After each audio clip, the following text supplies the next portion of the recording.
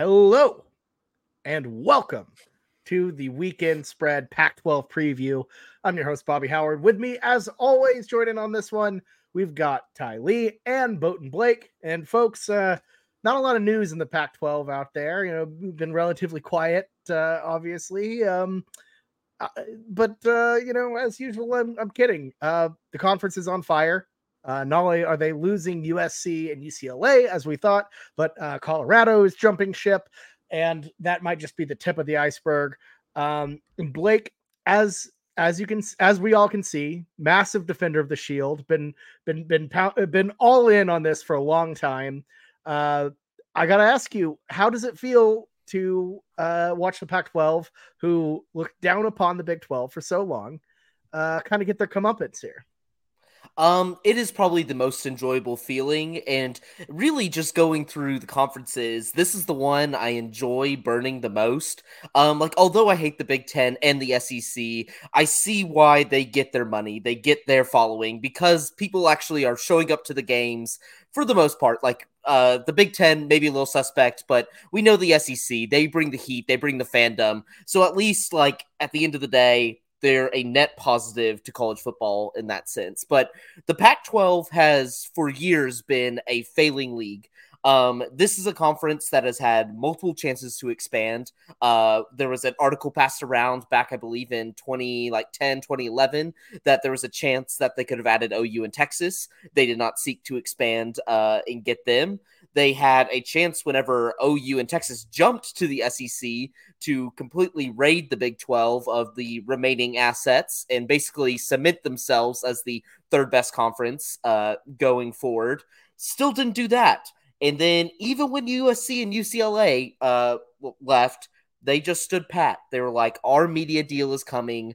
We are a smart league. That the one thing you have to know about the Pac-12, they are pompous. They love their academics, and they like to remind you of that. And they believe, because of those academic brands and that regional integrity, they were going to get a deal. But Brett Yormark did the smartest thing ever, jumped them, got the deal done. And Pac-12 is now in the desert. I call this the Infinity War in-game scenario. There is one way in which they can save this conference, and only one, and that is to keep the remaining 9, add at least 1 to 3 more teams, and still make less than the Big 12. That is the only way they're staying together. If Arizona leaves, this conference topples. If Oregon or Washington leave to the Big 12 or the Big 10, which is looking more likely today, this conference is gone. What I was surprised is the Big Ten considering Stanford and Cal, 2 of the worst Pac-12 programs. I know the Big Ten kind of likes their academic integrity and their identity, but Stanford is not trending well right now. They're kind of in the Northwestern situation. I thought they were honestly going to go independent. They have 2 ways to get out of this conference. This conference will go under. There's just no way this conference just remains afloat, and it's all their fault. It is everything to deal with George Kliavkoff and Larry Scott before them. They are dumb. They are very, very dumb people for an academic conference that says they have the smartest schools in it. They are very, very dumb to not see that the Big 12 was not going to sit idly by while teams are leaving. They're going to try to fill the void of the third best conference. This conference is done. Their media deal is like basically the Pac-12 network on steroids, but you have a worse floor and you're not going to hit your subscribers. So this conference is might as well dead. Take the victory lap. I'll cede the floor to Ty now. Yeah, Ty, recent West Coast inhabitant, I guess, at least in that time frame.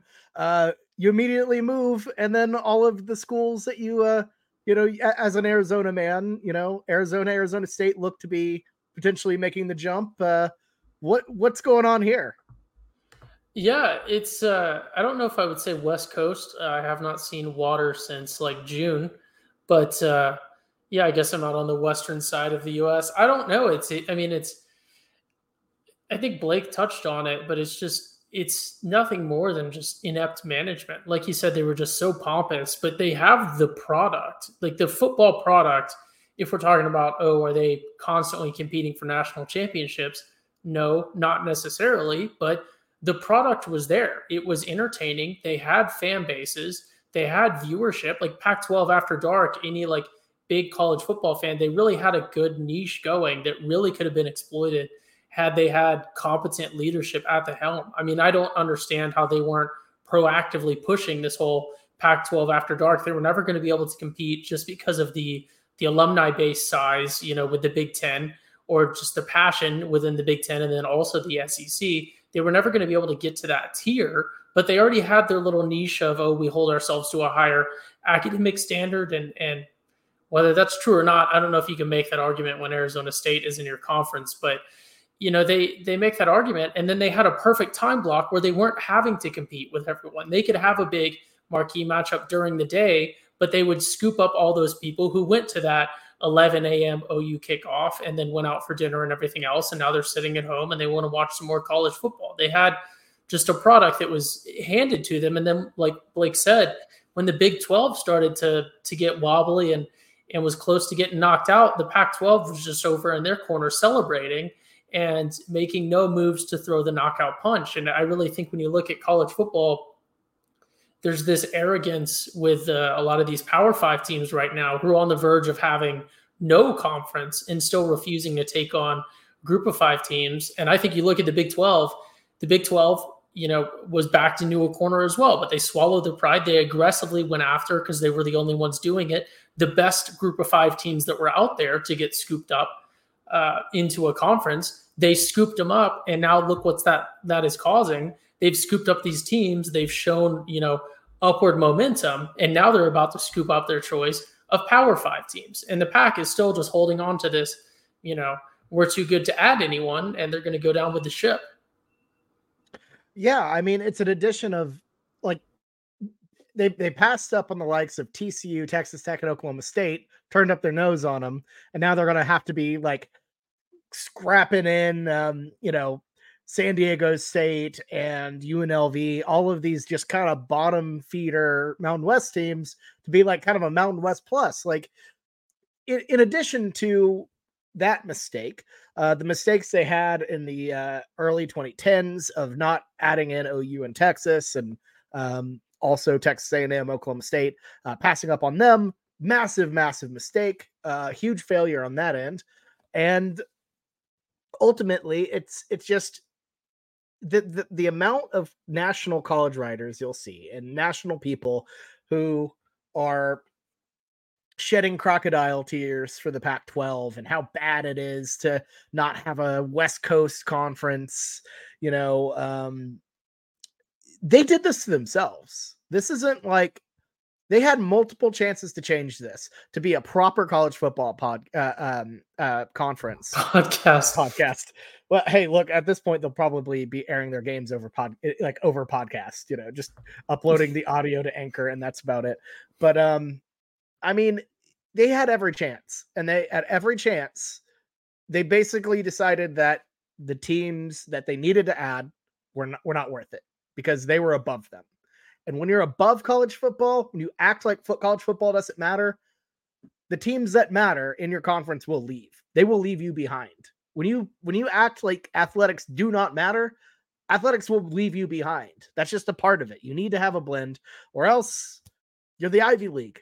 And to me, it sucks, but I think they have no one to blame but themselves. This isn't a situation like the Big 12 where, one organization got rowdy and, everyone wanted to leave, or, they got poached, or it's really just a collective group of snobby idiots who couldn't come together and make the right deal. People forget they had the Big 12 deal ready to go. The same deal that has stabilized the Big 12 was on their desk, and they turned it down because there wasn't enough money, because they wanted SEC and Big 10 money. Yep. The Pac-12 isn't either of those things, and they're about to be lesser than the Big 12. They're about to be a souped-up version of the American, honestly. So they kind of got what was coming to them. But what happens to them next if they somehow keep this thing together?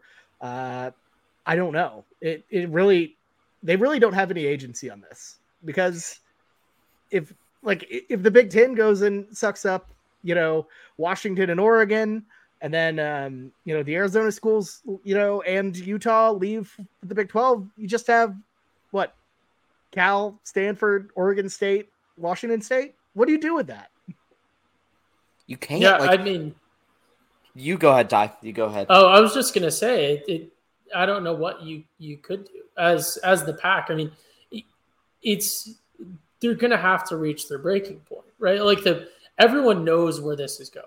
It's either the conference is gonna collapse and they're gonna be done, or they're gonna have to swallow their pride and add someone new. And I just don't understand. Like, it's very obvious where the situation is going, because I believe that the Pac-12 as an entity will not collapse as in the organization. I think that they're about to get absolutely poached by everyone else, and then they're going to have to swallow their pride and absorb some group of 5 people. But I don't know. I did want to say real quick, like the thing with the Pac is the decision points that a lot of these schools are already making. I was thinking about today is it's regional, but you got to think about like the Western U.S. I know I was talking to you two about this earlier today, but if you're talking about the University of Arizona playing the University of Washington in something, that is legitimately a 24-hour drive. So it's like a lot of these schools are already looking at a situation where they're already basically not in a regional conference. So if I'm Washington, I'm looking at, I can stay, it's going to take forever to get to Ohio State. It already takes forever to get to most of the people that they're playing. So I don't see how this is gonna be avoided for the Pac. I think they're gonna get absolutely raided in the coming week. Yeah, and like really they have no life vest out there. Like even if you're looking at the options, it's like your options for the Pac-12 now is like, okay, let's just go down and raid. Like they swallow their pride, start taking in some lesser academic schools and just go raid the Mountain West if you want to keep regionality. But like the problem with adding Mountain West teams is they can't join till 2025 without paying $34 million a piece, which is like something like Mountain West schools can't pay, and then Pac-12 schools on top of it, like they're making no money from their media deals, so why would they agree to add these schools and pay off those costs? It's like we saw it with San Diego State. Like the key kicker with all this was, I think the Pac-12 probably saw the writing on the wall a few months ago and tried to add teams, but it was just enough people were thinking like 1 foot in, 1 foot out of this conference. It just denied their ability to expand. And it was like, because they tried to expand so late, I can't believe I'm saying this, you screwed over San Diego City University, like basically told them like, you're kind of our top choice, like get ready, but they couldn't add them. So it now they lost a whole bunch of money trying to do that little maneuver. They're stuck in the Mountain West and they can't leave till 2025 because they have to give a year's notice in order to pay like the $7 million or like the $10 million, however much it is to lead the Mountain West. So really your only option right now is to add SMU. And like, is SMU really going to buoy this program? No, it's like you're not going to add too many American teams. Like the new American consists of, like, if you're looking at Texas, which is the most western region in that conference, you're looking at UTSA, you're looking at Texas State's and some, but like there's not much there to buoy this. And it's just like it's a little too late. It's like they're not going to get the votes to expand. Boko in the Pac-12. Just dying on killing yourselves over academics and then being forced to add Texas State would just be amazing. Well, you know what they say, San Marcos is basically just the Napa Valley of Texas. So no one says that. I'm kidding. Yeah. I don't get how they prided themselves so much on academics. I know it's like research and the AAU stuff and yada, yada, yada, but like you have Cal and Stanford, yes, and USC and UCLA, but once you get out of the state of California, like Oregon State, Wazoo, Arizona State, Colorado, Utah, like they're just other universities. Like if you're not one of the top 20 universities, you're probably just like another university, and there's nothing wrong with that. Bobby was so correct that when you take your eyes on these decisions are being made solely for your value in football and athletics. And if you don't do that, besides maybe the Big Ten with their kind of weird fetish of AAU and having like the most, like, I guess just add more fodder to that conference. It's just the dumbest thing ever. It's so stupid. I have a quick programming note. So the The largest Pac-12 university, or not the largest, but I think I'm like 99% sure. I might be completely off here. You guys can correct me on this. I'm sure someone's listening. So comparing OU to the University of Oregon, I think they're both pretty similar in student body size. No, Are you OU's a saying the little bit bigger. largest university in the Pac-12? No, the Pac-12 has some Yeah. massive universities. Anyways, what I was going to say is like I don't have time to look up all of them, but like Oregon's acceptance rate is 85%, which is higher than OU's, I will add. And it still doesn't make sense to me. They're not playing academics, as much as they want to argue that they are. And then like you're going to pass up, not to pander to Blake because Blake went to Baylor, so this isn't pandering to him anyways, but to pass up on TCU because you think you're an academic conference, and then again, not to continue to harp on Arizona State, but you have Arizona State in your conference, and you're going to sit here and say that TCU is not academically inclined enough to be added to your conference. Just doesn't make any sense to me whatsoever. Yeah, and I think it goes beyond academics. I think it goes towards culture and how they look at this region of the United States. How people in California and Oregon and really, well, Arizona even, how they look down. I think they look down on Texans. I think they look down on Oklahomans. The way that people in California look at Texas is through Zillow as they find another home to pay 50% above market for. Oh my God. Well, and I think that's kind of the thing is I don't think they see it as a cultural peer. I think they see that culture as a step down more than anything. But whatever, their conference is dying. So I do want to say, Blake, before we move on to actual football conversation, Colorado is going to the Big 12. You were at Folsom Field last year for TCU Colorado. You've seen that experience, right up front. What are your thoughts on the Buffs joining the Big 12? And are you excited? Yeah, no, I am absolutely pumped. Even though I don't think Colorado past the Deion Sanders experiment, whether good or bad, I don't think they're going to be some football powerhouse, but it is a key stop really any season. I don't mind. I want to go to a snowy game. That doesn't bother me. I've always wanted to experience that. It's just perfect. It's the stadium itself, not nice, but the views are incredible. The campus is awesome. It gives an ultimate kind of destination in the Big 12 where I think is somewhat lacking in destinations per se. I think one of the more popular ones right now is Orlando, and I'm not a super big Orlando guy.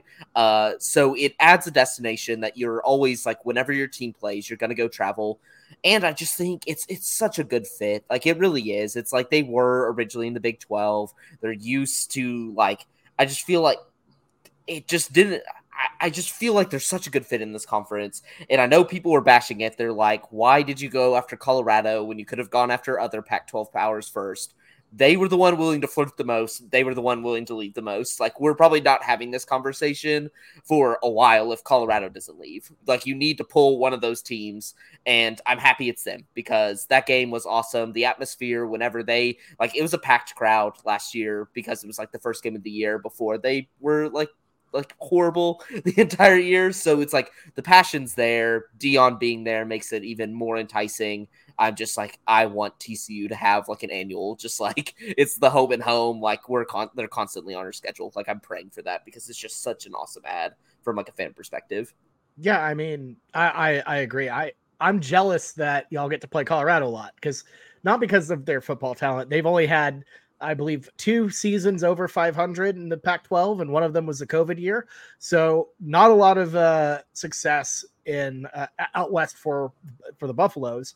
But man, Boulder would have been just such a cool trip. And I know there are countless generations of Oklahomans who got Colorado every other year, got to go to Boulder. That's pretty damn cool. So a homecoming for the Buffs for sure. Ty, I feel like you've always been pretty fond of Colorado. What are your thoughts on the move? Yeah, I wish they would have been in the Big 12 when we were there. I mean, we kind of had touched on this discussion, but I wish the Big 12 would have been making these moves before we moved, I don't think that the Big 12 would have lost Oklahoma and Texas, but I think at the same time, just wasn't possible with OU and Texas there. And you kind of had to trigger that mania that was triggered, and a lot of things have lined up. I think with Colorado, I think Colorado approached the Big 12 before the Big 12 really even solicited Colorado. I think they're just trying to revamp absolutely everything, and that was a natural move that made sense. I'm honestly kind of surprised they didn't actually go the Big Ten route, but I guess maybe they wouldn't be bringing enough revenue to entice the Big Ten or something. I'm not entirely sure. I know the Big Ten had a big academic thing that they try to claim as well, in spite of also adding Nebraska. But yeah, I think it's a tremendous ad for the Big 12. Like Blake kind of touched on, you're building some really cool destinations to travel to, and I think I made the argument in our text. Potentially, I don't know if I did. I intended to, but the Big 12 is sneaking up there for some of the most beautiful campuses and destinations. I mean, West Virginia, say what you want about it. It's a beautiful campus. Colorado, BYU, say what you want about it. It's a beautiful campus. Orlando, I'm not a big Central Florida or necessarily Orlando person either, but that's a massive, vacation spot. You can make a great little extended weekend out of going to a game there or something if you're traveling. There's just a lot of neat stuff being built, and it's pretty cool to see the Big 12 make those moves and not collapse. Yeah, and I am really happy that the Big 12 did figure this out and make moves. And even though I have teased Brett Yormark a time or two, some of the things he does are a bit cringy. The Bape and DJ Diesel, all of that, it just doesn't hit for me. But I feel like what he did with the TV deal, bringing in Colorado, which, I mean, with the Deion thing, 100% perfect. That guy has to just be thrilled about having Deion Sanders in his conference. Even though some of the things he does are corny, he's led them to a position where I think they're clearly the third best conference in college football, and one that I am very excited to watch in the future for sure. Looking forward to seeing what the Buffs do back home in the Big 12. All right, let's move on to some actual football talk, guys. I always love talking realignment, but we do have a conference to preview here, and we're going to start off with not the defending champs of the Pac-12, and a team that didn't win a New Year's Six game, but a team that many are projecting to make a leap, win the Pac-12, and potentially make the playoff. It's the USC Trojans. Last year went 11-3. 8-6 against the spread, and their win total is currently set at 10. We'll get into that discussion later. But I think overall, if we're talking about big storylines, first being obviously Pac-12 melting down. Second if we're talking about football storylines, the first one has to be the USC Trojans. Are they going to make the leap into the college football playoff under Lincoln Riley? Caleb Williams back for his second season with the Trojans, second and final, you would have to think. Chasing another Heisman Trophy. It seems teed up for a big year for USC. Obviously, I'm a bit biased about this, and we'll get to that, but I want to hear from Blake, a truly non-biased source here. What do you think of the Trojans this year? Do you think they finally make the college football playoff? I don't think they make the playoff. I think they'll be really good in the Pac-12, but I think they are going to miss the playoff. And it's just the funniest thing. It's like, now that we're actually talking about the football aspect and moving from realignment, the Pac-12 is an awesome conference this year. Like, their top 5 or 6 are like incredibly fun, incredibly close. Like, if you're going to rank these teams, like their top 5 or 6 are fantastic and like are going to lead to some incredible games. So watch the final year of the Pac-12 just have some of the best play, because there's really about 4 or 5, maybe even 6 teams that can win this conference. But the reason why I'm out on USC, and like, I think they make the championship game in Vegas, but I don't think they make the playoff.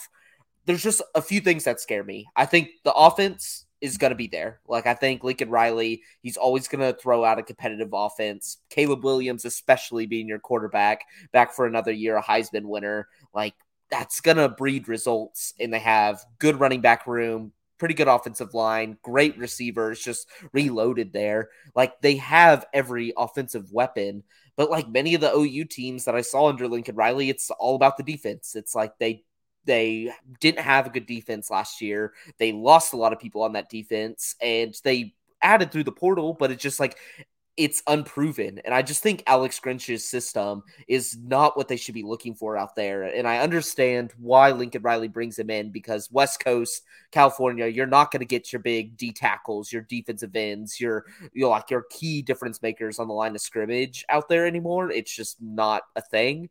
So you need something a little bit quicker, a little bit smaller, like have to rely on scheme a little bit more than pure physicality, but it just goes too far. He tries to generate too many turnovers, and turnovers are so variable, even when you're running a defense that is like trying to generate them.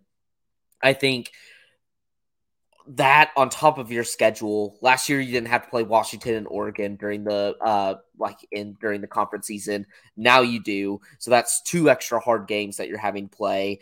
And then I just like the Utah problem. Like, I don't think Utah wins the Pac-12 again this year, but they're the thorn in their side. They're so physical and the exact opposite of what USC is, that it's just like, I feel like that's the one team that will always have USC's number. Granted, this is the last year that they'll have them. They'll be gone, but like kind of a spooky thing for USC going to a conference like the Big Ten and like a Michigan, a Penn State that plays a very physical style of ball, when Utah just ran all over them last year. Yeah, and we'll get deeper into the to their schedule, because I think that's a really solid conversation. They do have Utah in LA this year, but you're right, they're moving to a conference full of Utahs. How are they going to handle that? I don't know. We'll see how that goes. But Ty, what are your thoughts on the Trojans this season? Yeah, Utah is just their Iowa State. I think they're a little better than Iowa State, but like look at Lincoln Riley at OU versus Pete, whatever his name is, Campbell at Iowa State. And I forget his name. But yeah, it's that same, just build a fundamental larger than average team. They might not have as many stars as you guys, but they're just going to do the basics pretty well and give you a chance to lose to them if you screw up. I think it's a perfect analogy. With all that being said, I think so much of college football nowadays is there's just so much marketing that goes into it. And Blake touched on it. I think the Pac-12 is going to be one of the most exciting conferences to watch this next year. I think from the off-season point of view, where we're at right now, it really could go 5, maybe even 6 ways, like we just talked about. But I think that's brilliant marketing for a USC team that I think will end up being the best team in the conference. Whether that pans out in the championship game or not, or whether they make it there, I don't know. But I think USC is the best team. I think they're probably the best coach team. Caleb Williams is without a doubt the best player in the Pac-12. So I think that USC has everything going for them, and I think it helps them that everyone's having these discussions of, it could go either way, because then when the committee or whoever else is looking at you, they're not saying, this was a pushover conference that was crumbling. They're saying this one could have gone either way, and that's bolstered by, massive quarterback battle, Caleb Williams versus Bo Nix. Caleb Williams versus, Michael Penix Jr., like Caleb Williams versus all of these big name quarterbacks that have been in college football for so long that are currently playing in the Pac-12. I think it's just very marketable games, which again, to tie into my last point as I close, or to tie into one of my first points here as I close this little segment, it's just the product is there. This is one of the best products in terms of entertaining games, marketable games in college football this year. It's insane that this was fumbled by the management and not turned into just a massive cash cow. I don't understand how they didn't land a massive, streaming or whatever deal with all of this product that they have. Yeah, and I think a lot of that is losing the LA MSA. That's obviously just enormous and kind of guts you entirely. But to get into USC this season, I think back to last year, and you focus on Utah, which is fair because they beat them twice. But you look at the rest of the schedule, and they had a breeze really outside of Utah. Utah gave them fits. Solid team, went to the Rose Bowl, 4-loss team. Outside of that, who did they play? They went on the road to Oregon State. Very solid team. I like them a lot. Squeaked out a win. you go to UCLA and what's basically that's an OU Texas 50-50, squeak out a win. You beat Notre Dame. So those are probably the three teams outside of Utah that they had to play that were tough. Now look at this year. Because here's the thing. They ducked Oregon last year and they ducked Washington last year. Two incredibly good teams. They got them on the schedule this year. USC schedule takes a massive, massive jump up in quality. And you'll see it on that back end. So let me rattle off a couple games for you here. They have to play at Notre Dame, Utah at home, at Cal is easy. We can ignore that one. Washington at home, at Oregon, at Autzen, and then UCLA. That is going to be a brutal gauntlet that, frankly, I don't think USC can go through unscathed. I think this is a team that does not make the playoff. I don't think they have really the guts to do that. I don't think they have the character or like the makeup to do that. Lincoln Riley teams and Caleb Williams as a whole don't do well on the road. And I think South Bend's going to be tricky. I think Autzen's going to be tricky.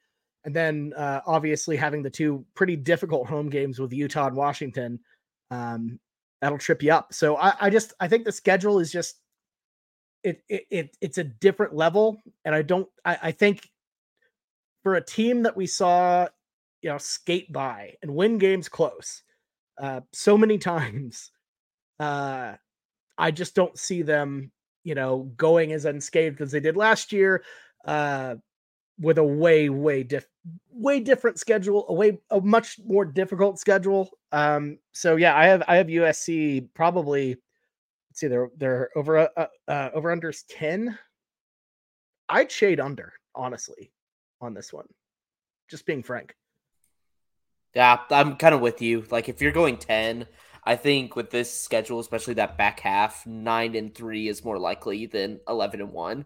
And so, like, if you were going to go for what, like, it's probably, like, in my mind, it's going to be a push. Like, 10-2 seems about right for this team, like, regular season-wise. Like, even with that stretch, like, Notre Dame, Utah, Washington, Oregon, UCLA. So, like, 5 good teams. I bet they win at least 3 of those. So, but I could see them like also losing 3 as well. And I just feel like going 4-1 in that stretch is not as likely. So I'm on the under too, Bobby. I just think it's just when you don't have a defense that you could rely on, like there's enough offensive firepower in the Pac-12 this year that it doesn't matter that they have Caleb Williams and these other teams have just as good of offenses. So if they could show any defensive prowess, like on the other side, USC screwed. Ty, final thoughts on the Trojans? Yeah, I like the over, but maybe I haven't dug into it as much as y'all. But I just think, I don't know. I mean, ultimately, it still reads to me as the 2021 OU team, and Lincoln Riley at USC and at OU. For all of his faults, was statistically really, really good at clinching those close games that come down to the wire. So I like USC. So I think they're going to bring an improved team from last year. And I think, there's some preseason chatter that some of these other teams that we're about to dive into are going to bring much improved teams from last year. But I don't know. I still like the Trojans over 10 wins. Yeah, I think that's fair. I think 10 is a solid number for them. I think this is going to be a much rockier ride than people expect. But all right, Blake, I want to ask. So we talked about the Trojans a lot. Who do you think? And we've talked about how the Big 12 or Pac-12 is just flush with talent, really good teams. Which team do you think pushes USC the most and potentially wins the Pac-12 title? I'm all in on Washington. I think Washington is one of those under the radar teams that people like, although they played in an Alamo Bowl, did great there. People just don't not as much on the national radar, but this team didn't make the Pac-12 tournament the Pac-12 championship last year because of tiebreakers. Like it was that close for them making it there. And they return all those key difference makers. Like when I look at USC, I think of elite offense, bad defense. Washington last year had that similar makeup, but I think their potential on defense is higher. They have Michael Penix Jr., our man, the Penix man. coming back for his final season. And if this guy can stay healthy, he looked elite. Like this Washington team, like usually known for anemic offenses, they were slinging the ball. Like they were explosive, fun to watch. They bring back their top two receivers who like probably rival, like I think the only other receiver room probably that beats them is Ohio State. Like that's how high I am on Washington. Bring in some good rushers, have a good O-line, and Washington's defense traditionally is really good. They slumped last year, but if that could take a step up, it's like I've just seen this team as USC upgraded, where my competitors are Utah and Oregon that are coming up below them. Not as high on Oregon. I think like Bo Nix, great quarterback, but he's just not as elite as an offense and still a bad defense. And then when it comes to Utah, it's like Utah is going to give what Utah is, but I'm a little concerned about Cam Rising coming back so quickly on the ACL tear, especially since he's like a very mobile quarterback and like kind of his physicality and power run game is like what differentiates Utah. Like they have some depth there, but I just feel on the high end ceiling wise, I'm like loving Washington this year. Like I just think that offense is fantastic, and if they could just get the defense together just a little bit, like we're talking Pac-12 champion, and if they can hold it together through their schedule, maybe college football playoff. Wow, a lot of praise for Washington. Ty, I know in our kind of pre-show chat that you're maybe not as high on Michael Penix Jr. as Blake is. Who do you like outside of USC to challenge for the Pac-12 title? So I am. I'm also high at Washington. Was my number 2. Returning really big receivers, returning a lot of coaching staff that's key in building something. I'm not low on Michael Penix. I just don't think anyone should use his name and Heisman contender in the same sentence. I don't think that's realistic whatsoever. Even if I don't know, man. I don't know. Okay. Coming off of years of saying that Anthony Richardson should win the Heisman, Blake is going to jump on the Penix train now. So let's just keep this in context. I'm sure he'll throw Bo Nix in there as well. So, but I like Washington. The only thing that scares me about Washington, and to dive into sort of obviously our favorite segment, just breaking down their schedule, I think that even if they are good, that 9.5 win total for them to win 10 games, I'm not so sure. They've got a pretty neat schedule. I mean, they play Boise. They open up with Boise. They play Tulsa. But then they go to Michigan State. Michigan State, probably not as good of a team as Washington this year, but you're talking about week 3 of the season having to fly all the way out there to a Big Ten opponent. That's pretty significant. But I just don't see where they're going to like easily have 10 wins. They go to Cal, that's a win. Arizona, that's probably going to win. But then Oregon, possibly, but that's a big rivalry. Who knows? Arizona State, that'll be a win. Stanford, that'll be a win. But then they just roll into sort of a gauntlet of USC and then Utah right after each other. And then they got to play the Spooky Beavs in late November. And then they got to play Washington State, obviously, probably not going to be super significant. I think they have great championship potential. I think they do have dark horse playoff potential because they're there. And if they can run through, if they go undefeated through this schedule, not exactly the most impressive schedule in college football, but I think that's pretty deserving of a very serious discussion about, if they go undefeated through the schedule and win the Pac-12, I think they should be in the playoff. I think any team in this Pac-12, Washington or USC, if they can rip through undefeated and win their conference, then yeah, they should be in until proven that they shouldn't be. But yeah, I don't know.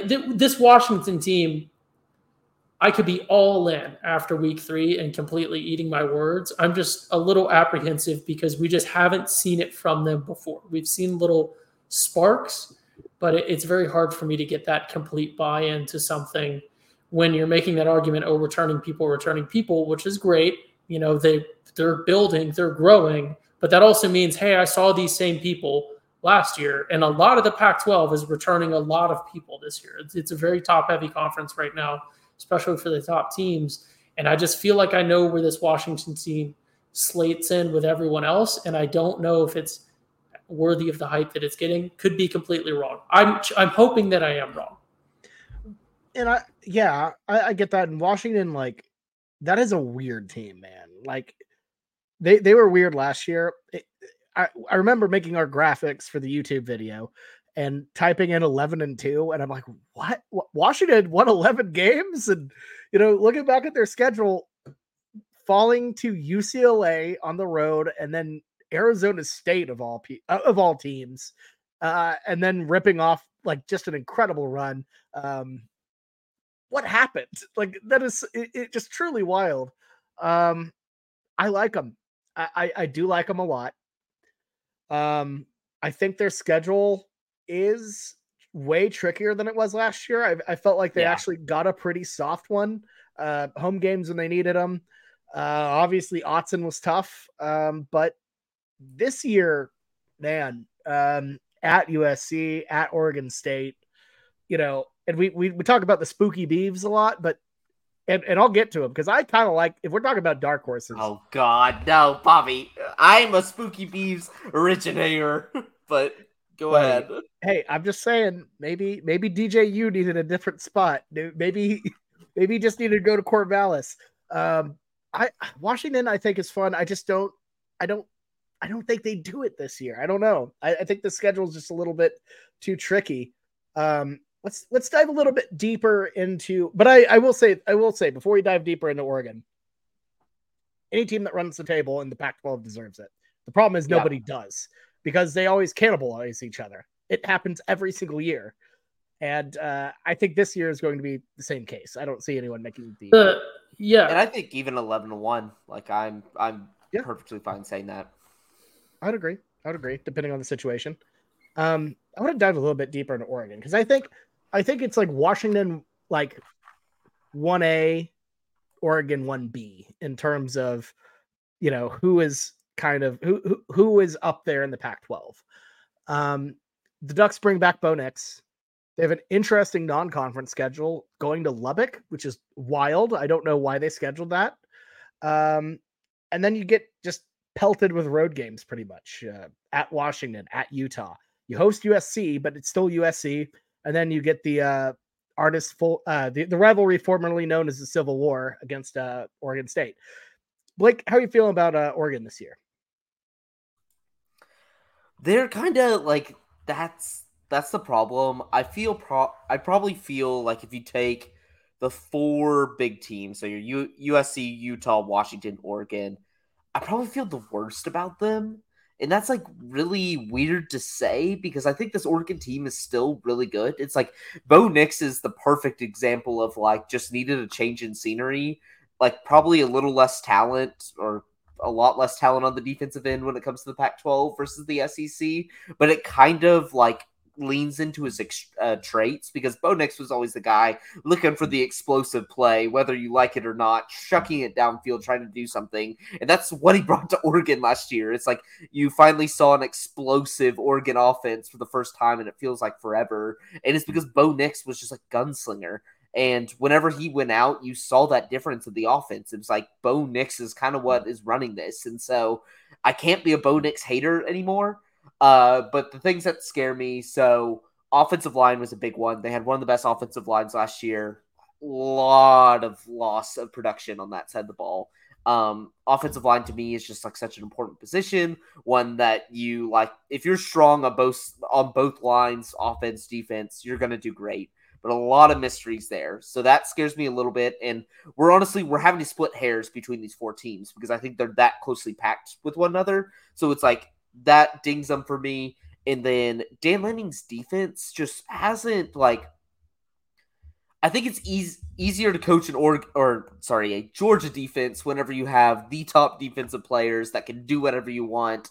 Your schemes look magnificent because they're the most insane athletes that can do things. Where you go to Oregon right now and they just don't have the talent on that side of the ball. Like they're very poor on the defensive side of the ball.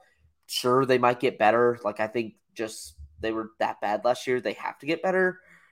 It's just like I'm looking at a lot of teams at this top tier besides Utah, like those three USC, Washington, and Oregon. Great offenses, not as good defenses. I just don't feel the best in their defense. They're probably second of the three and probably third of the three for offense. So splitting the hairs, I got to go.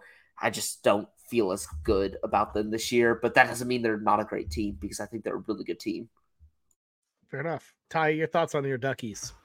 Yeah, look, I love Oregon, but I feel like if you were just looking at this team and what they were projected to do, I think if you could somehow strip away the University of Oregon branding, like if you could just look at this objectively without going, oh, it's Oregon, I think the expectations would be not much lower, but I think the expectations would be lower. And I almost think it's the inverse of my Washington argument. Not that Washington isn't a good football school or something, but I just don't necessarily expect what I think other people expect just because it's Washington. I'll just embrace this sort of, past performance or whatever you want to call it, blue blood meter bias or whatever it could be called. But I think Oregon gets a little bump every year just because they're Oregon.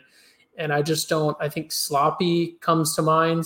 Sometimes it just feels like they have potential to build something. I think they have a lot of tools there. But I think if you're looking at this Oregon program really building something and building where they think they should be and where they want to be in college football, I don't think it's this team that they have currently. I think this is just sort of a continuation of last year. I don't know. I mean, they certainly have a much easier schedule, I think, a little bit when you look at stuff. But, having to go to Texas Tech week 2 of the season, that's a pretty significant move, especially with Tech's expectations coming into the season. I don't really know what Oregon gets out of that home and home. Honestly, I don't know. Maybe they get reps playing against a future Big 12 opponent. And they get to practice going down to Texas. But yeah, I don't know. I think they have a little bit easier. I think it's spread out a little bit better for them. At least they get to play Cal in between Utah and USC. And then they get to play Arizona State in between USC and then having to face the spooky Beavs.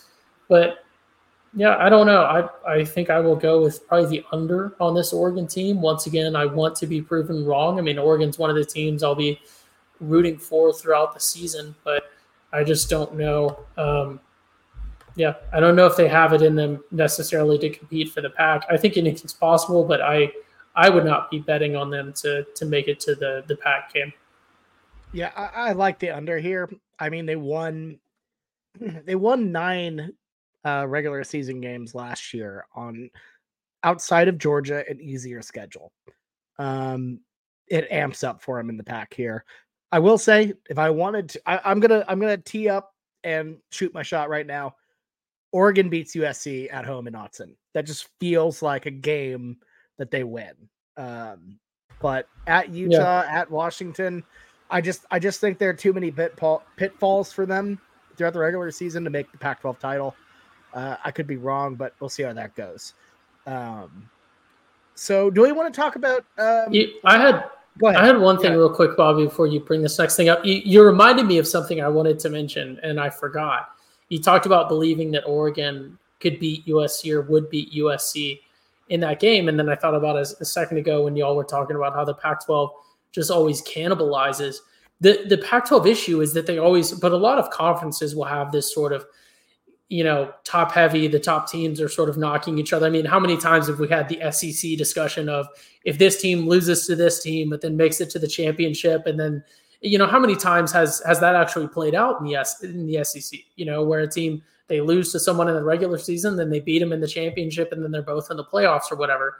The Pac issue is they have the same cannibalization that the SEC has, that the Big 12 has, that the Big 10 has. But for some reason, and I don't even think it's top to bottom competitiveness, but for some reason in the Pac, all of the teams are also getting cannibalized by just garbage teams. Like Stanford will go have like 2 ridiculous upsets against 2 different people. Like the Pac is the only conference where it's simultaneously so imbalanced sometimes. Like the spread between Stanford and USC is insane, but at the same time, there's going to be some sort of crazy scenario where Stanford has beaten 2 teams that both beat USC or something like that. And then USC lost to Cal or something absurd.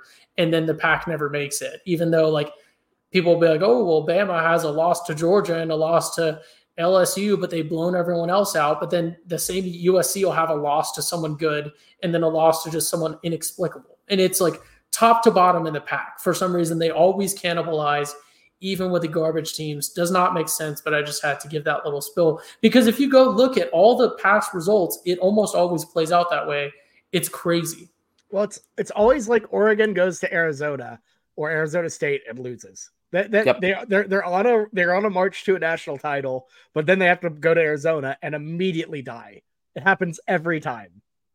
It's like, and then I feel like Stanford's US, like the thorn in USC side, like granted Stanford used to be better, but it's just like, it's so funny. You don't see many offers in this conference. Like even when teams are really bad, somehow they like will rally. I guess, I don't know if it's a mindset thing, but they'll rally one weekend and like put the game of a lifetime. That's why it's probably always worth to have season tickets in the Pac-12 because your sucky team, if you're one of the sucky ones, is probably going to upset somebody major every single year. That like, but the thing is, it's like they upset them, but then nobody talks about them. It's just like kind of like at the bottom of the ESPN headline the next day. It's like, oh, by the way, like this happened at 12, like midnight last night.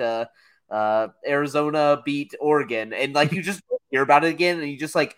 You're so used to it that you're not like, what? How could Oregon on this path? You're just like, it kind of makes sense. And you just like move on. It's just expected. It's expected. It's like, there it is. That's when it happens. It's always just the dumbest team. No one expects it. You're like, oh, well, okay. I guess the Pac-12's eliminated in October. That's just how this conference works. And you know what? I will miss it. I will miss it a little bit for oh my god, just the crazy weird crap that happens. I hate them so much, but kind of like just going through these teams, I'm just like, I like miss these. Like, I love the late night time slate. It's like usually only a few games on, usually interesting games with this conference. Like, granted, they're not putting out powerhouses, but that's not really the barometer to me. Like, I think there are significantly more fun conferences than the Big Ten because I think the Big Ten is the same blueprint every single year. And this is kind of one of those conferences. It's like you can tune on a game. You could be watching the end of another game and be like, in the third quarter, like Washington is losing to Colorado right now. And you're like, what the heck? Like Washington's supposed to be good. I'm going to miss that. Like it's going to be something. It's like, in a way, I'm like glad to poach them because of how arrogant and pricky their fans are. And I know we're about to talk to a fan base, which surprisingly has the biggest pricks in the Pac-12. Something I did not think about going through this whole realignment process and they're not from the state of California, but yeah, I'm going to miss this conference. It's so much fun. I think like that's the enticing thing about the new Big 12 is like, we're not going to produce, like, I think there's been this big narrative out there. I know Bud Elliott, from the Cover 3 podcast was putting it out. It's like the ACC has national championship contenders, whereas the Big 12 doesn't really have one, like presently trying to chase it every single year. And I'm like, okay, fair, but I think the Big 12 is going to put out a better football product that's more fun. It's like people will, if you have a conference where it's not super top heavy and everybody's fighting for a conference championship, that's so intriguing at the end of the year. Like that is so much fun wherever like people are chasing down for it. That's what happened in the Pac-12 last year. That's what typically like I think will happen in the Big 12 come the new realignment where you don't see like that dominant superpower at the top. So yeah, I'm going to miss this, but like if you like Pac-12 football, like you're going to love Big 12 football coming up because it's about to be kind of a similar thing. Yeah, because like in the Pac, you'd always have like a weird Apple Cup or like, you know, a rivalry formerly known as the Civil War, where, you know, somebody's cruising to a BCS bowl or a New Year's Six bowl, and then they just get derailed by their rival randomly. There was that awesome Washington State UCLA game with the insane comeback. It's just the best. Weird stuff happens in the Pac-12, and I'm going to miss it, but I'm going to enjoy the remainder of this. All right, so do we want to just go straight to the crumbs, or do we want to kind of shotgun through some of these other teams? Because we got to do Utah. We got to talk Utah. Like I know they're not like maybe on the top of our boards, but they're 100% in contention. Right. They've won the Pac-12 the last 2 years. We gotta give some nods to the two-time defending Pac-12 champ, the Utah Utes. 10-4 last season, 8-6 against the spread, and their win total set at 8.5. Cam Rising is returning, but star tight end Dalton Kincaid gone to the NFL. Unfortunately for Blake's sake, not to the Cowboys, because I know you really wanted him. But yeah, Ty, I'll let you kick this one off if you don't mind. Your thoughts on the Utes? We've kind of brushed on them a bit. Kind of more on the over/under side, or sorry, the win total side. What do you think? Yeah, I don't have a whole ton of. I will say with Utah again, just fundamental team. They've just tried to build a do simple things pretty well program. You know, not on a lot of gimmicks, not on a lot of individuals having to carry the team on their own. So I like what they've done, and in that sort of respect, really my only unique note on Utah before I let Blake take it away, because I know he has some just personal attacks to levy at the Utah fan base. But Utah, I think we're going to get a really, really good idea of who they are rolling into the Pac-12. I mean, they open up this month, actually. In 29 days, they open up against Florida, capping off that home and home that they started, obviously, last season with the Gators. And then they also go down to Waco on September 9th to play Baylor. So really exciting. I love those matchups in terms of scheduling out of conference games. I think you have to assume, based on how far out those are scheduled, that they were expecting Florida maybe to be a little bit better. But yeah, cool brands, and I think we'll get a really good picture of this Utah team. I think that Baylor game specifically is going to be a really good barometer of what this Utah team can do, because they're having to travel a decent amount to get to Waco, obviously. And then I think the Baylor Bears are going to present a pretty solid team. I don't really just know much about Florida off the top of my head. I would assume that Florida is also going to be a pretty solid team just based on the brand, but I know they've been down these past couple of years. But yeah, I'm excited to see what this Utah team brings. But I think that if you're looking at maybe picking who's going to be in the Pac championship game, week 2 of the season, before a Pac-12 game has even been played, you might be able to cross the Utah Utes off your list of potential teams going into that Pac game, because you're going to get a really good picture of who they actually are. Utah has a schedule from hell, and also they have the ability to make like life so difficult in the Pac-12 if they somehow lost to Florida and Baylor and then ran the table, or had we're a 3-loss team like they kind of were last year. One, yeah, if they could just upset. I mean, even, I think even a scenario where they lose to USC, but say USC loses freak game to the Oregon game, like you said, Bobby. Imagine a situation where Utah loses to Florida, loses to Baylor, and then just kind of stumbles through everyone else, but they're kind of a 2-loss team. And then they lose to USC, but they make USC look bad.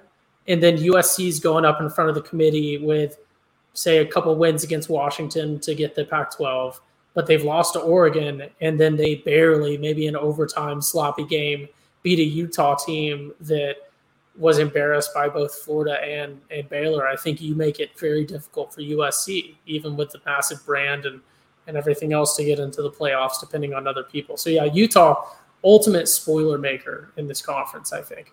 Yeah, I think they definitely have the makings for that. Blake, I know you want to tee off on. I'll let you decide this. Do you want to tee off on the Utah Pig Bus Twitter account first, or do you want to talk about the Ute schedule, or do you want to do? You can do both, but which order are you going to do it? Because the Pig Bus. Why is Utah so arrogant? It makes no sense. It makes no sense. Like, I'll tee off about their fans. So when I think about the Pac-12 teams that I would actually want to join, if you put them in a vacuum, take their fan bases out, which ones do I want to join the Big 12? Utah is honestly at one at the top of my list. I think it's at a cool location like Salt Lake City. I like how Whittingham as a coach. I think he reminds me a lot of Gary Patterson when you think of he's going to get consistent results out of a team every single year, regardless if they have people getting drafted, leaving, yada, yada, yada. He gets good offensive line play, good defensive line play every single year, a super physical team. I love that. Like, that is incredible. And like, to throw on top of all that, they schedule so well. I love teams that just go for it in the non-conference and are just like, screw it. Like, let's play like heavy hitters, like Baylor and Florida, 2 heavy hitters for non-conference, like a non-conference schedule. When you like consider Like, look at other non-conference schedules across the field anymore. Like, they're so bad. And like that's what I hope eventually gets addressed in the future, where it like feels like there's 3 games on the schedule where they're just like breezes and it's really nobody challenging one another. But I love all that about Utah. And then you meet their fans, and their fans are horrible. They are kind of like the originators of the truck stop conference. You would think that would be somebody from a Stanford, a Berkeley, maybe a Seattle, maybe even in Arizona, like out of the desert, enjoying something like that, the nicer desert. It's Utah. It's Utah, the one that's pandering it, and they need it the most right now. They need the Big 12 more than anybody else because they're kind of the top program that is not the like number one choice for the Big 12 or the Big 10 to get. It's like the Big 10's looking for Oregon, they're looking for Washington if they're going to add 2 right now. The Big 12 is going to look for Arizona, and then if they have to package with Arizona State to get them, like Brett Yormark has made it very clear he wants a basketball conference. Like that is one of his like big things, and it's like Utah is about to get left in the dust, and they're just fine with that. I don't get it. I don't get their fan base. But I think this team, like their fan base, the pig bus. If you want to see some old tweets exposed, just look up. It's like the Utah pig bus or something. He's had some horrible tweets about like going from trashing the Big 12 to like begging to be in there and like not that bad this week. And then today, whenever the news came out, proceeds to trash them again. Kind of seeing the writing on the walls, but. I like this Utah team a lot. Like they could easily be in this contention. They're probably my 3rd team in that like top 4, but like they're super physical. They play a different style of ball. I love the what's his name? Brent Keithy, the new tight end, or he's not new. He got injured at the beginning of the last season, and the coaches love him. He's going to be just as good as Dalton Kincaid, I think. They just play a different style of ball. And I love featuring the tight end in college football. It doesn't happen that much, like all too often. Really, Georgia is the only other team, and like Utah kind of feels like Georgia of the West in the sense that like they build that good offensive line. They play that slower style on the offense. Great defense each year. The problem is they come out slow. So they always schedule well at the beginning of the year, but they come out slow. And that's how we saw a loss to Florida last year, Florida Baylor. I think one of them kind of takes them down. And that's why you get they're always at 9-3. I feel like at the end of the years because they'll lose a game or two in conference, but then they schedule hard in the non-conference and just can't make it get it done. Yeah, I obviously last year was kind of their year to do it, and they blew it. And I don't think they'll be at that status. I love the under this year with Utah. I just think they have their schedule is too difficult. It's a bloodbath, man. At USC, at Washington, at Baylor, at Oregon State, and then Florida. I'm kind of out on the Utes in terms of an over, but no, I think I agree with Utah. I think they definitely kind of are a bit of a spoiler maker, to say the least. But yeah, so I'm trying to think here because we're kind of getting into the crumbs. And Ty, I want to ask you, of the remaining teams in the Pac-12, who do you like in terms of? Are there any overs you like that we have not talked about yet? Yeah, so if we can pull up the whole list, when I look at it, overs I think are hard. I don't know. I've been back and forth as we go through. I know I told you I'd done some research before. I just, like we talked about, the Pac-12 is just one of those conferences where it seems like, we might be wrong if you actually break down the evidence, it seems like just the overs are very rare just because of the way that they will always cannibalize each other. This is going to be a little rough. Very famously, we're all on fading Colorado this year. I think they're going to be greatly improved from last year, but I want them to do well so badly. I've been on the Colorado train since before, Coach Prime and everything else. I just don't see, there's just a general vibe about what's going on here that it's so Firefest like. It's so like, Martin Shkreli Pharma Company. It's so like, it's just so obviously not going to end well from my point of view. I think I might be the one person saying this right now in college football, but I just don't see how this doesn't end in a spectacular failure, in a massive blow ups and arguments and lawsuits and everything else. And I'm not even saying that because of like any one individual person.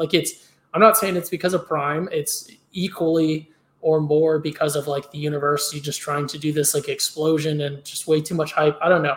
This is a very long-winded way of saying that I don't have any more overs, but when we get into unders, and I'll let you guys talk about your overs, but when we get into unders, it is hating time on not just Colorado, but a lot of teams in the Pac-12. We can go into proper Hayden mode if you want to. If you want to start with a Hayden, we could go with the. I think this is a good. Blake just got back. I'm sure he has some overs. He's big into the betting. I'm sure you might have an over or two. We can end on hating on not just Colorado, but just hater time at the end. Always fun to end on hating. We started with hating, so we'll sandwich it. Let's talk some optimism though. Blake, what's a team you that we have not talked about that you like as the over here? I'm really big, so UCLA over 8.5. Like, I might even sprinkle a little bit for them to win the Pac-12. Like, I think I could maybe have a good hedge opportunity just because, like, I think Chip Kelly is slowly building this team up. And DTR ended up being a really good quarterback for them, better passer, like towards the end of his career, incredible runner. But UCLA is loaded at quarterback. They had Ethan Garbers, who I thought was going to be a good quarterback that was going to take over from DTR. But then they added Dante Moore, who is one of the top 5 recruits last year. So that's kind of like, I bet he doesn't start this year, but a great break glass in case of emergency type of guy at the end. And then you bring in a guy like Colin Schlee from the MAC conference. Maybe he's a dual threat. I love their quarterback depth. Obviously they don't probably have a starter right now, but like they're the ultimate example of like, just because they don't have a quarterback now, they have some extreme depth in like some really good options. I think the running game's still going to be good. Like, I know you're going to miss Zach Charbonnet there, but they reloaded on running backs. I think they reloaded on receivers well with the Jake Bobo going away. The defense, I think, is only going to be rising a little bit more. Like they have the Pac-12 bug where the defense just isn't great, but it's just like if they could hit on the quarterback position, somebody just slightly more elite than DTR and just like steadily improve what they have the last few seasons. Like they lose the random games. That's the problem. They lose like to the Arizona or somebody, but like their other 2 losses last year was USC, which was a close game, and then Oregon. Like, they have the potential to, like, maybe break into that top Pac-12 echelon. I see where you're getting at, but here's my thing. I have UCLA as an under. Here's my thing. I have 3 games where they lose. At Utah, I think they lose that. I think they lose at Oregon State. I think they lose at USC. And then in the non-conference, I think they lose at San Diego State. They go into Bobby, that's a bad take. You have obviously not looked at any like sort of Mountain West research like possible. Like at best this year, San Diego City University is a mid-table, a mid-level like Mountain West team. Like they're bad this year, Bobby. They're bad. Do you want to bet a Malort on it? Yes. Yep. Oh, okay, absolutely. Cool. We'll do it. I think San Diego State. Let's say San Diego State covers the spread. Yeah, I'm fine with that. I think San Diego State's going to be absolute garbage this year. SDSU covers the spread. They defend Snapdragon Stadium. I think they win and beat UCLA. UCLA always has one dumb, boneheaded loss. I could just see them rolling in there and losing. I don't know why. I'll do a 10 times multiplier with a loss. Like, that's how confident I am in this. Okay. Like, this is... We can put the 10 times multiplier on it. Like, 1 for covering the spread, but 10 for a loss, and I'm fine with that. I feel this bet in my plums. I feel great about this. San No, Diego this- State. 10. Okay, I will say I don't want to back Blake out of this, but Bobby has to have some sort of punishment for this. Can't be Bobby zero risk. No. My punishment Blake is having on- Malort. Yeah, Malort. Okay, so you're also on the Yeah, Malort. he's Okay, on the, I thought he's this on was the win. Loser I thought drinks this the was Malort. Bobby zero risk. If anything happens negative for Blake, he has to Malort.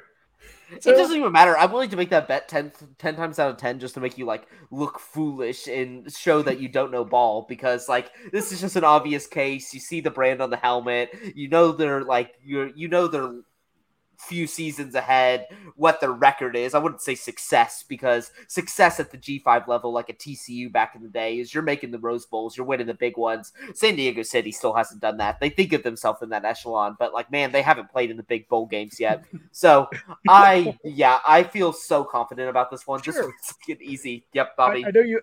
There's another bet involving San Diego State you felt confident in the past, so we'll see how it goes. I have a weird feeling, man.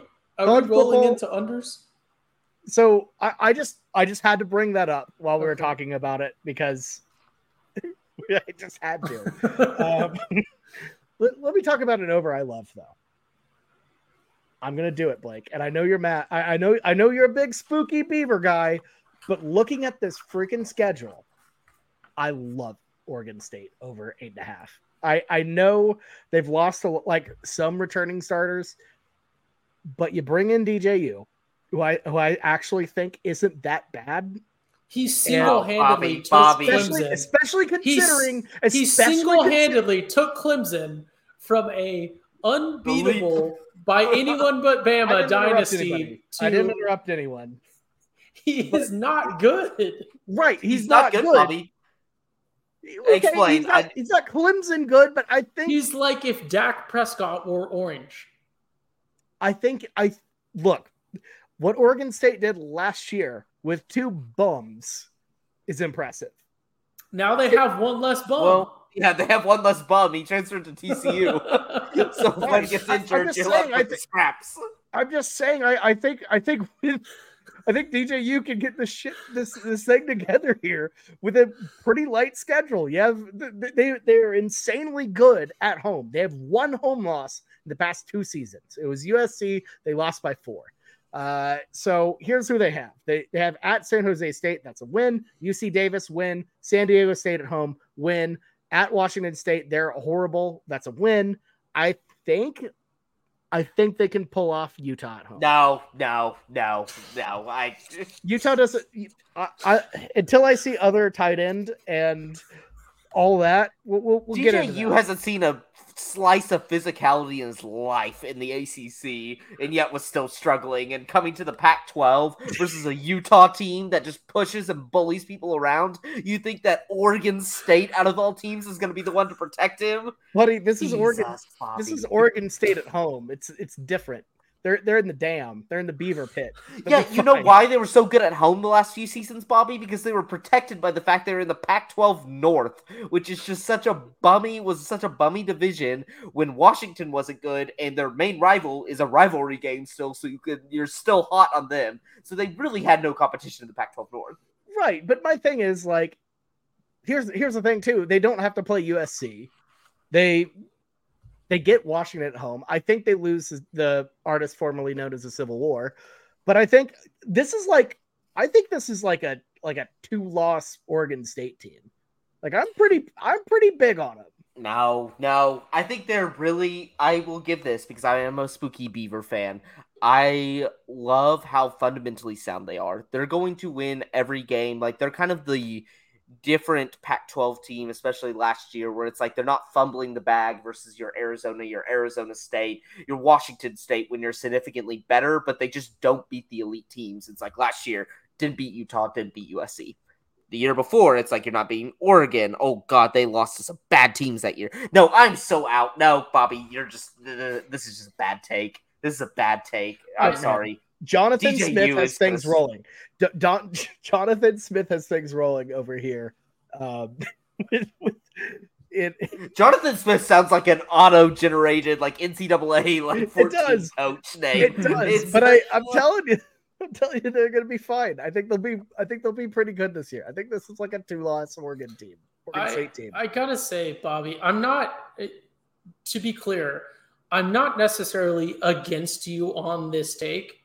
I don't have a feeling towards or against this take, but the evidence that you presented to support your take has me thinking that this is a terrible take. When you said that they're going to be great because DJU, you kind of lost me. DJU is better than Ben Gulbranson and Chase Nolan. Are we sure? Are we sure? Like, yes! I'm getting...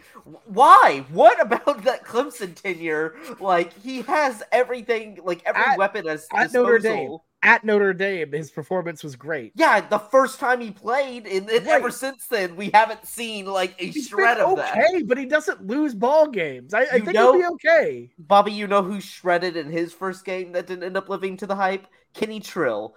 He is Kenny Trill. He came out, fired off that first game, and then just becomes a below-average quarterback that, like, flashes, like, hopes of, like, glimmer of hope at times, but then ultimately just destroys you. Well, I'll say this too. How many players in the Pac-12 have appeared in Fansville? 0. DJU showed up in Fansville one of the seasons, I'm pretty sure. Jeez, that quarterback class is so bad. So bad. Like, Spencer. I just have a weird feeling that this Oregon State team might be pretty good. I'm just saying. Okay, I have a real quick sneaky over before we roll into the unders. This one, I think I do have, right? It's a homer take. Spoiler, it's Arizona State, right? But hear me out. This is not a vote of confidence for this Arizona State team. What you do need to know is that the over-under is 5, and Arizona State plays 8 home games. That doesn't mean that they're all easy, right? But when they go away, they have to play Utah. They have to play UCLA. They have to play Washington. But one of their away games is Cal. And I look at their schedule. Southern Utah, I think they win that one, hopefully. Hear me out, right? This Arizona State team could legitimately not win a game next year. But I think they beat Southern Utah. Then they got to play Oklahoma State. I think they lose that one. But I think ultimately, like, we're playing, can they win 6 games? I think losing to Oklahoma State week 2 helps them because, hey, you play a tough opponent right then, get it out of your system. Fresno State, I'll say they win against Fresno State in Tempe. They play USC. They're going to lose to USC. They beat Cal. They're going to beat Colorado. Everyone's going to beat Colorado. Colorado's going to beat TCU to open the season, and then they're going to lose to everyone else. It is determined. They're going to lose to Washington. Washington State, bad, and they have to travel like 20 hours to get to Tempe. I like Arizona State in that one. Utah, UCLA, I think they probably lose both of those, but you never know, right? That's right for UCLA to come off a hot win and then lose at home against a terrible Arizona State team. Oregon has to come to Arizona State. I think they probably lose that one, but again, Pac-12 cannibalization. And then I think they probably beat Arizona. I think realistically, Arizona State can get 6 wins out of this, especially staying in Tempe most of the season. So I'm going to give a sneaky recommendation to maybe give that Arizona State over another look over if you're someone that's looking to put some gambling down. I like Kenny Dillingham, the new head coach there. The exodus kind of worries me, but overall, I could see them hitting 6 looking at that schedule. I really could. Like, yeah, I'm distracted. This is totally off topic. We are going so far off the rails. Bobby, did you post a TikTok of TCU's record and say we lost to Houston? I think you lose to Houston on the road. You dummy! You fool! You do not know ball. Like, you say things like UCLA is going to lose to SDCU, and then you come on and say that TCU is going to lose to Houston. Like, not to spoil our Big 12 preview, Houston might be Houston's going to be bad. Last team. They're going to be bad. You, Bobby, where's that ball knowledge? You have no ball knowledge. Here's the thing. No, what? Here's one thing. They're more likely to get their coach fired than TCU lose. First Big 12 game, I think they find a way to get it done. Oh my God, no! I'm telling you. Put another shot of Malort on that one. No, we're not going to do that one. Oh, yeah. Oh, I'm going to make these bold Every takes. team loses dumb games, Blake. Every team loses dumb games. The amount of times I saw Patterson's TCU team lose to we aren't Patterson's SMU. TCU. I know. You have 1 year with a bunch of like 24-year-old players. So we'll see how it all shakes out. We literally had no 24-year-old players. We did not have that many super seniors, if at all. Okay, well, Max Duggan could have come back for another year. We'll see how it shakes out. I'm just saying, like Quentin Johnson could have come back for another year. What the we'll Bobby get to doesn't this know in ball week 3. anymore, Bob. We'll get to this in week 3. I just have a feeling, dumb game, dumb situation, but college football doesn't make sense all the time. I kind of think think Houston wins that one. Okay, we shall see. Are the people all upset about this? I got a text about it, and I did not. I could not believe. I obviously can't listen to it right now, but I cannot believe what Tedesco Stadium gets a little wild. So we'll see how it goes. They got them turkey legs. We'll get into this another time. But let's go with some unders. We're running at 120, mainly because we had basically a 20-minute podcast on top of this about realignment. Blake, you like any unders? Yeah, I love one. I'm not. I think this one's easy. It's heavily juiced on the under at 3, but I'm still taking it. Stanford under 3. I think this team is atrocious, and you're going to see what happens to these academically geared schools that will not allow transfers in and basically have no NIL funds. What's going to happen to them in this new era? David Shaw is gone. David Shaw was a great coach, and then I think he got dealt a bad hand at the end there where, once you have to start paying players, once your good ones can transfer away to other schools, they're done. I see two wins on the schedule. I see Hawaii and Sacramento State, and I think they're legitimately the worst Power 5 school in all the entire Power 5. And sure, if they have one of those weird, wacky Pac-12 games that we're talking about where they upset somebody that they have no business to, I'm still pushing. But there is no way this team wins 4 games. There is no team. There is no way the Stanford team. They're so bad. They basically have to rely on recruiting, developing, and keeping. They're not recruiting well, and they're not keeping anybody well. So they're just basically developing good players for a year that end up transferring. I'm so out on them. I don't know why the Big Ten would ever want them. I would honestly take Utah or somebody. At the end of the day, I think eyeballs on good teams is going to win over. Nobody's eyeballs are on the Stanford team. Absolutely nobody. No, I don't care about the academic prowess or anything like that. I firmly think the Stanford. I think that's a good one. I think Stanford is pretty bad. Pretty bad. Ty, yeah. Speaking of Stanford's academic prowess, it must be mentioned that just this week, their president was forced to step down because he was very academically credentialed until, again, this week, it was discovered that pretty much everything he had ever submitted to peer-reviewed journals were just made up. So sometimes you can look really good academically when you just make it up. But I guess nowadays they have a way to check that, which this old gentleman did not foresee, I guess, the internet being a thing. With all that being said, I think I have a lot of unders. Give me the Arizona under. Give me the Cal 4.5 against who? I'm not even going to pull up their schedule. Who is Cal going to get? Cal's going to get 6 wins or 5 wins, I guess is how that works. I went to Oklahoma, so they wouldn't let me into the Pac-12. Colorado, again, like I talked about, slam that under. Colorado 3 wins just does not. I cannot wrap my head around it. Maybe as a push, I could see Colorado having a really, really good season with a push. Stanford, again, I'll take the push. UCLA, I don't know. I kind of like the under on that one going against Bobby. And then, I don't know, but I would take the Colorado under is my main one. I could see him pushing. I could see him being okay, but I think okay for this Colorado squad I think really, really good for Colorado this year would be 5 wins. So maybe I'll eat my words, but slam the under.